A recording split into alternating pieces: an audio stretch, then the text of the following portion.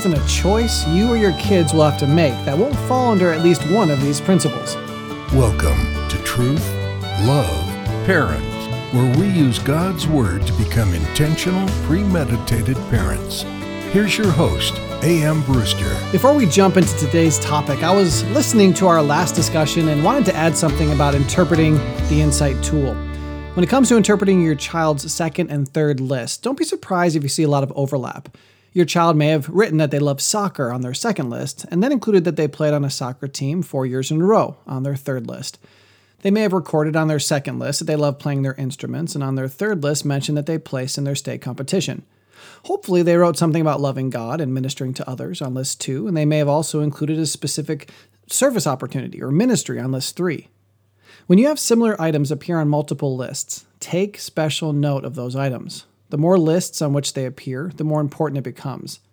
Also, due to the fact that I was running out of time, I didn't share with you the cool things that developed from my lists. I could take the rest of the show to talk about it, but for now I'm going to share one thing. Growing up, my parents frequently invited people who were not our relatives to live with us. I have memories of college-age and young career-age individuals living with us at every stage of my life. In addition to that, my parents had basically an open door policy that meant that the young adults with whom my parents worked were almost always in our home. One man lived with us a number of years before I turned 9. We had different people living with us on and off from junior high through high school. Most were young men, but there was at least one girl that I can remember. Most of the people who lived with us did so because they had hit a hard spot in their lives. They were nearly always relationship issues or financial issues or spiritual issues or all of the above. As I grew older, I remember being more aware of the tension these people sometimes brought into the home. On the extreme end of things, one man in particular made any number of suicide threats and attempts. And then when you add that my parents constantly involved me in their ministry to children and young adults, you won't be surprised to hear that after I filled out my lists, I decided to major in youth ministries at Bob Jones University. Now, eventually I changed my major to camp ministries, which is another discussion entirely about how God can use your poor choices to glorify Him. And I also got my master's in biblical counseling because I knew that whether in my daily life or ministry, there was nothing more important than knowing how to point people to God and His truth. Now, fast forward. I'm married. My wife and I live in the Chicagoland area with our very young children, and I'm teaching at a Christian school. I find out that our school is going to start hosting international students. I jumped at the idea and was blessed to have one boy from Korea and 2 girls from China live with us at different times. It was a wonderful experience, but it was also challenging as only one of the young people was born again. Those were unique List 3 experiences. Is it any wonder that I now work at Victory Academy for Boys? Every year, we invite up to 8 at-risk teen boys to live with us and our kids, all for the purpose of introducing them to God. And it was from all of these experiences that this podcast came to be. Now, no doubt, way back when in Minnesota, when Phil came to live with us, my parents had no idea that it would be a significant part of the process God would use to equip me for my future ministry. But the reality stands that God uses everything we encounter, comfortable or uncomfortable, to refine us, as long as we submit to His will. All right, I know that was a little off topic, but if it intrigued you and you haven't listened to the whole series, which started in episode 158, I strongly encourage you to do so. Okay, so far, we've talked about helping your children be the right people so they can do the right things. Those principles dealt with understanding and living out the clear will of God as revealed in Scripture. We've also discussed using the Insight tool to attempt to understand who God is uniquely creating your children to be. That tool gives us a peek into the sovereign will of God as it applies to your children's future occupations. And today we're going to discuss 4 principles that apply to all life decisions.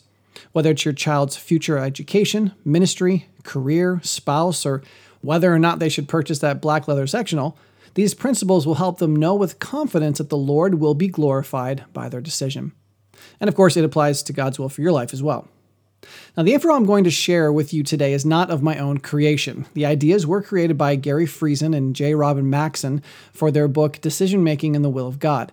I have not actually read that book, but I did find a free PDF handout long time ago that they created called Principles for Decision Making. The handout I found way back when is fantastic and simple. I can only imagine how good the book will be. So I'll include the link to the book in the description. Just know that I haven't read it yet. Okay, here we go. We're going to look at the 4 principles and apply them to you and your family, and then we're going to look at a case study from the life of Paul. Number 1, these gentlemen come up with the principle of obedience, and they say, where God commands, we must obey. This is identical to our first 2 episodes in the series. 100% of what God wants us to know about life has already been told to us. The Bible is our final and complete authority for faith and practice. And we need to teach our children that the complete moral will of God is fully revealed in the Bible. 2 Timothy 3:16-17 tells us all Scripture is breathed out by God and is profitable for teaching, for reproof, for correction, and for training in righteousness, that the man of God, the child of God, may be complete, equipped for every good work. I have a whole series already prepared for Season 7 called A Parent's 5 Jobs. That will be an in-depth study of 2 Timothy 3:16. If you're listening to this episode after August of 2018, you should check it out. And I plan for that series to start around episode 185. Now moving on, 2 Peter 1:3 reminds us God's divine power has granted to us all things that pertain to life and godliness through the knowledge of Him who has called us to His own glory and excellence. Isn't that an amazing promise? Consider the peace our children can have when they acknowledge and submit to this one truth. Of course, also based off of the principle of obedience, we need to teach our kids that the moral will of God is the expression of the character of God. God has saved us and called us to a Christ-like life. Because God's moral will reflects His character, it helps to produce the same character in the life of the one who obeys it. Romans 7:12 says, "So the law is holy, and the commandment is holy and righteous and good." Just as God is holy, His law is holy and will lead us to holiness as we obey it. And Psalm 19:7-11 tells us, "The law of the Lord is perfect, reviving the soul. The testimony of the Lord is sure, making wise the simple. The precepts of the Lord are right, rejoicing the heart. The commandment of the Lord is pure, enlightening the eyes. The fear of the Lord is clean, enduring forever. The rules of the Lord are true and righteous altogether. More to be desired are they than gold, even much fine gold. Sweeter also than honey and drippings of the honeycomb. Moreover, by them is your servant warned. In keeping them there is great reward."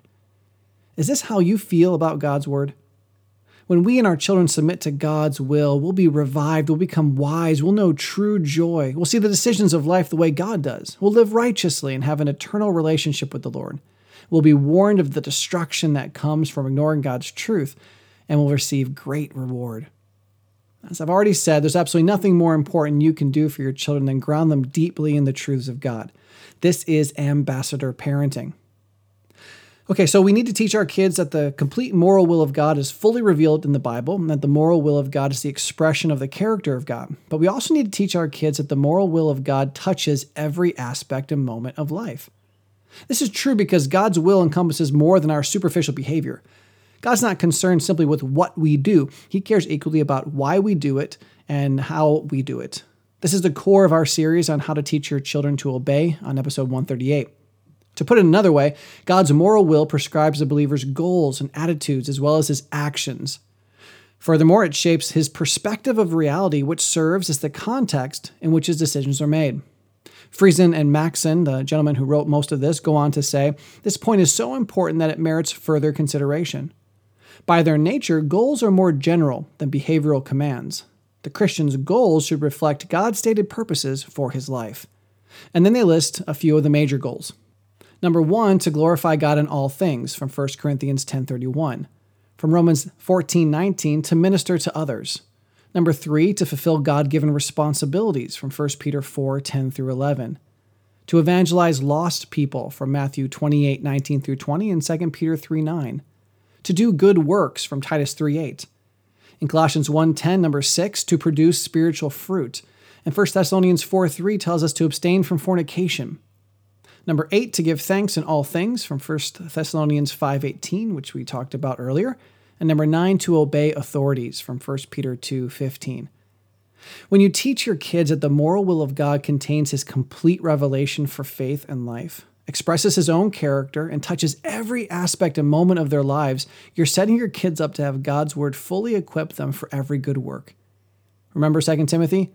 All Scripture is inspired by God and is profitable for teaching, for reproof, for correction, for training in righteousness, and the point, that the man of God may be adequate, equipped for every good work. That's the first principle. And don't forget to check out our episode notes at Taking Back the Bible. I won't have the regular notes you've come to expect. Instead, I'm going to attach a link to the free 11-page PDF handout called Principles for Decision Making, Living According to God's Will. It will include today's information and much, much more. And number 2 is the principle of freedom. Where there is no command, God gives us freedom and responsibility to choose. The reality is that God's Word doesn't give us certain specifics for life, and there are some decisions which have multiple options, any number of which may be acceptable to God. So if we're grounded in the first principle, then we understand that our final decision must not be in violation of God's moral will. That, of course, will immediately remove many possible choices from consideration because they're sinful. But we also have to acknowledge that God will not always dictate to the believer what he must do. The individual is free to make the decision, and this is not bad. Consider the following. 1 Corinthians 10:27 teaches us that if one of the unbelievers invites you to dinner and you're disposed to go, eat whatever is set before you without raising any question on the ground of conscience. 2 Corinthians 9:7 encourages us that each one must give as he has decided in his heart, not reluctantly or under compulsion, for God loves a cheerful giver. And 1 Corinthians 7:39 tells the wife that she is bound to her husband as long as he lives, but if her husband dies, she is free to be married to whom she wishes, only in the Lord. Each of these passages leaves necessary room for freedom of choice. And again, this isn't bad. It's the control freak side of us that wants to know that the decision we're making is the right one. But sometimes there are multiple right decisions. No one is any better than another. Consider Adam and Eve in the garden. God said, "Don't eat from this tree. Instead, eat from any other tree you want." His moral will was clear. Don't eat from the tree of the knowledge of good and evil. But the fact that God didn't specifically mandate that they were to eat and when they were to eat it didn't mean that Adam and Eve had to fret over the decision. I don't think this happened, but in my imagination, I can see Adam going to God and saying, "May I eat the pineapple?" And God says, "Of course, eat whatever you want as long as it's not the tree of the knowledge of good and evil." But then Eve asks, "What about the pears? Should we eat those now or wait until later?" Obviously, that illustration is ridiculous, but I believe we fret over similar things. And I think we fret over them because we feel ill-equipped to discern which of the options is better in the situation. So that leads to principle 3, the principle of wisdom. Where there is no command, God gives us wisdom to choose. I've heard wisdom defined as skill in living. Friesen and Maxon define wisdom this way, quote, "the power to see and the inclination to choose the best and highest goal together with the surest means of attaining it. Wisdom is the ability to recognize what is spiritually profitable in a given situation," unquote. Regardless of how you like to define it, we must understand that wisdom is not a collection of knowledge or facts. Wisdom is not merely a pithy statement. Wisdom is the action of doing what is best. When it comes to wisdom, we need to acknowledge 4 things. Number 1, the Old Testament teaches wise decision-making by its wisdom books and examples of wise men. For example, Ecclesiastes 10:10 says, "Wisdom helps one to succeed." Number 2, Jesus commanded his servants to be wise. In Matthew 10:16, he said, "Be wise as serpents." Number 3, the apostles modeled wisdom in their decision-making. In 1 Thessalonians 3:1, Paul says, "We were willing to be left behind." In the King James, it reads, "We thought it best." They used the truth God had given them and their own sanctified intellects to make the right decision. And number 4, the apostles command it. Consider Ephesians 5:15 through 16. "Look carefully then how you walk, not as unwise, but as wise, making the best use of the time, because the days are evil." But where does one find the kind of wisdom necessary for decision-making? Ultimately, of course, wisdom comes from God. Proverbs 2:6 says, "For the Lord gives wisdom. From his mouth comes knowledge and understanding." In his very essence, God is wise. He is wisdom. You can read Job 9:4 and 12:13 for more study on that point. Also, wisdom cannot be found in its fullness anywhere else but God. Romans 11:33 and 16:27 speak to this truth. But we also have to deal with the fact that godly wisdom is not imparted to just anyone. It is granted only to those who value it enough to pursue it. Proverbs 2:4 through 5 says, "If you seek it like silver and search for it as hidden treasures, then you will understand the fear of the Lord and find the knowledge of God." I plan to do a future series called The Circle of Learning. My hope is to equip you to teach your children the biblical truths concerning education, school, learning, and being a lifelong student. But in that study, we'll also talk a great deal about wisdom. I hope it'll be a great benefit to you and your kids. So we have the principle of obedience that makes most choices quite easy. Then we have the principle of freedom that should give us a sense of ease in the life choices God's word doesn't directly address. But if we're still feeling inadequate to make those choices, the principle of wisdom shows us the only way we can truly make the best decisions. And lastly, number 4, the principle of humble trust. When we have chosen what is moral and wise, we must trust the sovereign God to work all the details together for good. Again, too often we're more concerned with God's sovereign will than we are his moral will. But we have to come to grips with the fact that we only know the sovereign will of God after it's already happened. In addition, his sovereign will makes allowances for sin that his moral will forbids. We cannot know for certain God's sovereign will before we make a decision, but we can know these 4 realities that should give us peace about his sovereign will. Number 1, God's sovereign will is certain. It will be fulfilled. It will not be frustrated by men, angels, or anything else. Daniel 4:35 teaches us that. To Paul's challenging question, who can resist his will, in Romans 9:19, we are humbly compelled to agree, no one. Number 2, God's sovereign will is detailed. Ephesians 1:11 teaches us that it is the ultimate determiner of all things, including which of our plans finds fulfillment. And James 4:13 through 15 then builds on that concept. Number 3, God's sovereign will is hidden except when revealed by prophecy. As I've already observed, Deuteronomy 29:29 shows us that man can only learn what it is after it happens. The only exceptions to this are statements of prophecy in which events are foretold, such as in 1 Thessalonians 4:13 through 18. And this also includes the explanations of the destinies of the saved and the lost, like we read in John 3:16 and John 3:36. And lastly, God's sovereign will is perfect. It is perfect in the sense that it will ultimately lead to God's greatest glory. Ephesians 4:1 tells us there never was another plan.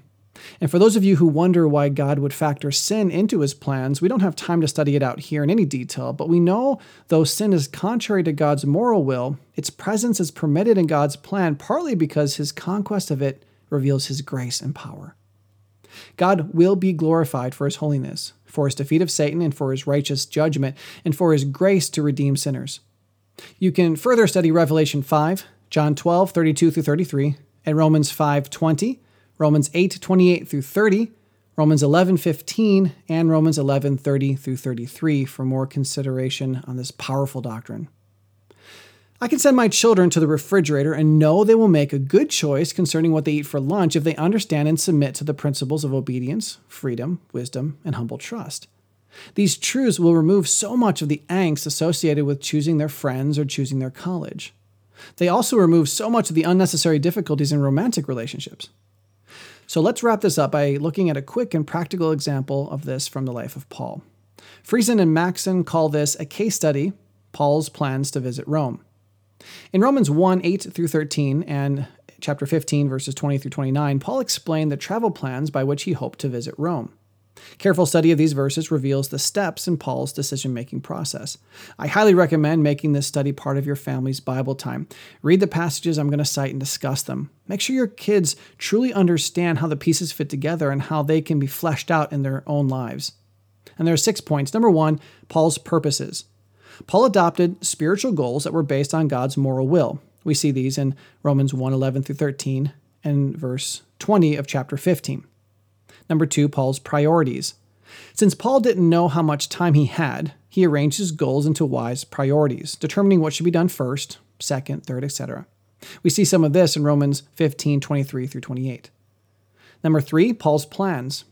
Next, he devised plans that gave him a strategy for accomplishing his purposes. This is evident in chapter 1, verse 13 and 15:23 through 28. Number 4, Paul's prayer. Romans 1:8 through 10 shows us that through prayer, he submitted himself and his plans to the sovereign will of God, like we learn in James. Number 5, Paul's perseverance. When providentially hindered from accomplishing his plans, he assumed that the delay was God's sovereign will. This conviction freed him from discouragement. Since his plans were sound, the only thing he adjusted was the timetable. This is explained in 1:10 and 13, and again in 15:22 through 24. And number 6, Paul's presentation. In Romans 1:8 through 13, and chapter 15, verses 20 through 29, Paul explained his decisions on the basis of God's moral will and his own personal application of wisdom. The postscript to this discussion is that Paul did eventually make it to Jerusalem, Rome, and possibly even Spain in that order. He did have to modify his plans somewhat along the way, for the 2-year stopover at the Caesarean jail and the shipwreck at Malta had not been included in Paul's original projections. Nor did Paul just visit the Romans in passing. His confinement under house arrest delayed his plans for westward advancement for at least 2 years. On the plus side, though, Paul's transportation from Palestine to Rome was provided courtesy of Caesar, who also furnished a military escort for his protection. And the period of imprisonment was used by Paul to pen a major portion of what has become the New Testament. Because Paul responded properly to God's guidance in its various forms, Paul became a model of one who engaged in long-range planning on the one hand and snatched up present opportunities on the other. Interruptions became occasions for personal growth and ministry, and is just such a balance that believers should seek to maintain and that our kids are going to need to learn. There isn't a choice you or your kids will have to make that won't fall under at least one of these principles. Please share this episode with your friends so they too can be equipped to help their children discover God's will for their lives. And as we've already discussed, one of the big things God wants your children to be is a servant. On our next episode, Jessica Mayer will join me to discuss the importance of this topic and share some very practical examples of how to help your children become a servant. Of course, don't forget about counselor@truthloveparent.com. You can email us for free about whatever you like. And our TLP mentorship program is a paid program that will help you work through the Insight tool with your kids. You can know God's will for your life. Your child can know God's will for their lives. And we're here to help you find it. See you next time. Truth, Love, Parents is part of the Evermind Ministries family and is dedicated to helping you become an intentional, premeditated parent. Join us next time as we search God's Word for the truth your family needs today.